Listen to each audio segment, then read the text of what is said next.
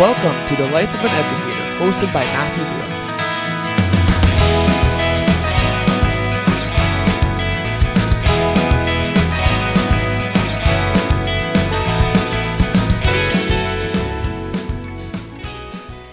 Hey team, and welcome to another episode of the Life of an Educator podcast, hosted by Mathew Dueck, where we look at the ins and outs of an educator and talk about topics based on education, but also that you can apply to your everyday life, no matter what career path you have or wherever you find yourself. Thanks so much for listening in to another episode, and this is a special episode in the fact that it is the final episode of Season 1. And we've been on a great journey together, and the semester 1 of the school year at the high school system here in Manitoba is coming to an end. And so Season 1 of the Life of an Educator podcast is also coming to an end. And so today I am titling this episode, Mr. Dueck on the Hot Seat. And so I put out a request a couple weeks ago to have the listeners submit their questions. And so we're going to do this at the end of each of the seasons going forward. And so I'm excited for you to put me on the spot just a little bit and for you to ask me the questions that you have. And so today I'm going to answer two very, very good questions. And I would say two somewhat difficult questions. So on social media, I kind of said that I wanted you to cause me to sweat, and you kind of did. So well done, listeners. Let's jump right in, because this first question came from actually my students that I currently teach, and they're very excited, I think, to figure out this answer. So I hope that they're listening. And the question is this: who is your favorite student, or who are your favorite students? And we've had a lot of laughs and jokes about who it is. And I kind of said I would do some name dropping. And so I'm going to explain first, and then maybe I'll name drop at the end. But this is a question I think a lot of teachers get from students, especially after teachers get to know their students, and maybe they get connected with certain ones, and then the question gets asked, Mr. Dueck, so-and-so must be your favorite.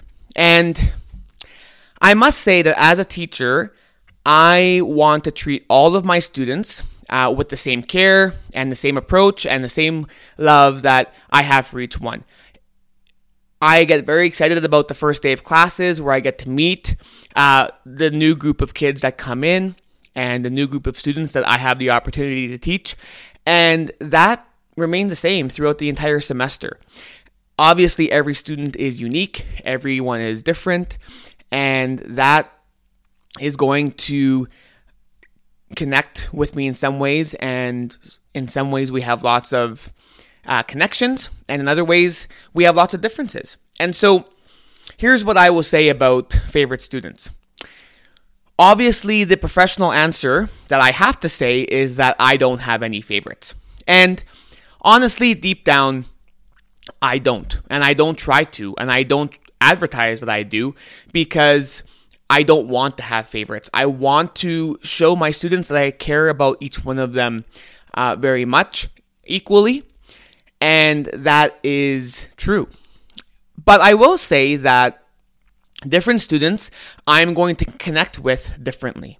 And that's not because I like any one of them better than the other. It's simply because I have interests, I have passions, and I might connect with certain students with those passions. So for example, right now I am managing the JV boys basketball team at the high school I work at. And so a few of those students that I manage are also in my math class. And so those students, I have an immediate bond with them because we both have the passion of basketball. And so I am able to see them outside of the math class. I'm in the gym with them. I'm at games with them. And so I'm spending more time with them, and I'm also spending time with them on a common interest. And so that's a connection that I'm not going to be able to build necessarily just solely in the math classroom, and so we have a further connection. I also have many students who come and hang out with me at lunch hour because I always have my classroom door open for students to come and eat their lunch there, and also for a chance for me to connect with them beyond the math level, but also as people, and from teacher to student, student to teacher, and for students to meet other students. And so I have a great time at lunch with all of my students who come in and hang out with me in my classroom, and I have chats with them, and we talk about not necessarily math-related content, but we talk about life, we talk about maybe interest in the opposite gender, and some crushes, and things like that. We talk about decision-making, high school, peer pressure, all of those things that the students are dealing with in the high school setting. And so, again, because I'm having conversations beyond just the math content, there is a relationship that is growing as we spend time outside of the hour I get to spend with them on math content. And so, that's the biggest reason why, a kid might come into my classroom and I might ask them, hey, how was your game last night? Because at the lunch hour previous, I had asked them what they were doing in the evening. And they said, I was going to go play volleyball or ringette or soccer or whatever the sport may be. I have a few students who are in the drama program, and so they're rehearsing right now for the drama production that our school is putting on. And so I can ask them about how it's going, right? I'm not trying to only have conversation with them and not with other people in the classroom. But because I know what's going on beyond the math classroom, I want to engage with them and I want to ask them how they are doing, to show care and concern. And the goal is for me to have a connection with each one of my students, right? Now that's easier said than done because again, I have certain interests, and so I might connect with some more than others based on, again, personality and what we're all interested in. But as a teacher, the goal is to really have some kind of connection with each one of your students. Some kind of way to engage in conversation, again, beyond the math content. And so, to say I have favorites, I don't want to say I have favorites. I want to say that I connect with students based on personality, based on interest, based on how much they want to connect with their teacher, right? I don't force anyone to come and hang out with me at lunch hour. I don't expect anyone to come into my classroom. But when they do, I get excited about that because I get to now engage with them possibly on a level beyond the math content. Now, I will say that in the past, I've been teaching for 6 years now, and I've gone through lots of subjects, and I've taught lots of different sections, and I've taught a lot of students. And I even have a mug that a couple of students bought me as a teacher gift. And on the one side, it says, "Hey team," which is my opening line to each one of these episodes, and something that I say a lot in my everyday job as I introduce my classes. And on the other side, it says, "From your favorite students," and those students' names are mentioned there. And so it was a great gift, and I cherish it because it was kind of a funny joke because, again, they were asking the question of who are your favorite students. And they even went so far to buy me a teacher mug with their names on it. And so thank you for the gift. I love it. But I must say you're just on the same level as everybody else because I care for all of my students equally. And I know if the students are listening, they're not going to buy my answer, and they're going to come back to me after this episode is released, and they're going to be upset because they wanted to have name droppings. They wanted me to say specific names of students that are my favorites. And so to answer their question, because I know I told them I would do some name dropping, so here it is. Drum roll, everybody. Here are the names of my favorite students. All the way from Aaron to Zoe and every name in between. You are my favorites. You are all my favorites. And I say this in all sincerity. All of my students who are listening right now, and all of the students I've ever taught, I must say you are all my favorites because you have all taught me so much. You have all caused me to be a better teacher than I was when I started. And for some of you, you may not have not even liked me as a teacher. And for some of you, you may have annoyed me once or twice as a student. And for some of you, you might have excelled in my class, and for others, you may have struggled in my class a little bit. And for some, you really connected with me and we talked outside of the math content. And for others, you came to math class, you did really well in the class, but you didn't engage outside of the math content. So wherever you find yourself, that is totally fine because, again, we're all different. But I must say that, again, from the name Aaron all the way to the name Zoe and everyone in between, you are all my favorites. You have all made me the person and the teacher I am today. And for that, I thank you. I thank you I'm so blessed to have the opportunity to have taught each one of you. And I am so blessed to have the stories and the memories and the laughs and the gifts and the cards and the conversations and all of the fun that we've had at noon hour and in the math classroom. It has all been such a joy.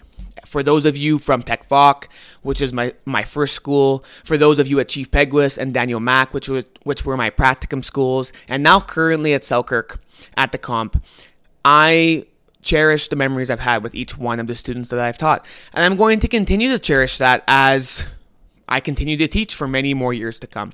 And so that is the answer to my question. Who are your favorite students? Every student I have taught from the beginning of my career until now. And I'm really excited for a new batch of students to come in second semester in February. And they are going to become a part of the favorite students because each student helps me to become a better teacher. And I mean that in all honesty because the experiences I have with my classes is just a joy. And I cherish each one. So I'm sorry if that's not the answer you were looking for, students, and I will deal with all of your questions when I see you and after you've listened to this episode. But that's my answer for you. So thanks for causing me to think about it. But that's my answer I got for you, and I hope that you are happy with the answer. Now, the second question is a little bit tougher, I must say. And this was sent in from one of the listeners, and it goes something like this. How do you deal with people, including staff or students, who express differing opinions on things that are important or fundamental to you? And this is something that I have to deal with, honestly, on the daily, because, again, we're all different. And I have, outside of my teaching profession, I have beliefs, I have thoughts, perspectives, opinions, values, morals, and each one of us, whether you're a student, a parent, a teacher, or a listener to this podcast, wherever you find yourself, we all have opinions and perspectives and beliefs and morals and values, and we are all different. So we are not always going to agree. And this is true in the math classroom, right? I have the job of teaching math. And so because math is a very specific subject, because it is pretty black and white in terms of the process, specifically in high school math, there's often a process that we take to get from the question to the answer. And although there may be multiple methods to get to the answer, there's only so much I can say to explain how to get from the start to the finish. And so math is not a very political class. There's not too many differing opinions about how you can get from point A to point B. A lot of the times I have to teach by direct instruction because it's a new concept and it's not necessarily, opinion based. It's more factual based and it's process based and it's step 1 to step 2 to step 3. And so that helps in my personal subject area that I don't have to necessarily have as many times where I'm expressing my own personal views and opinions. But let's generalize this and pretend that maybe I wasn't teaching math. I do have an English minor and a geography minor in my education degree and in my university career and path. So there may be a time in my career where I adventure into a subject area that might be a little bit different. But even in my math classroom, I like to be a very open person. I shared in one of the episodes in season 1 that, it's important for teachers to, I think, be a little bit vulnerable. I don't think we need to be so stoic and so, separate from the students that we never share anything from our personal life. Now, there's obviously a line that we have to be careful of. We don't want to cross that line. We are the professionals, they are the students, and we have to make sure that as teachers we don't cross that line. But I think it is important that students know that we are real people and that we have lives outside of the math classroom and that we have opinions and that we have thoughts just like they do. And, I think we all know in our world that there's lots of things that are controversial. There's lots of things that are going to cause different perspectives, and you may or may not agree. And so we have to be careful as teachers of how we respond. I think that there is times where we really have to think before we speak. And I think as a teacher, we should always be thinking before we speak because, we do have to be careful of what we say, especially when we're talking to minors, when we're talking to students who are underage.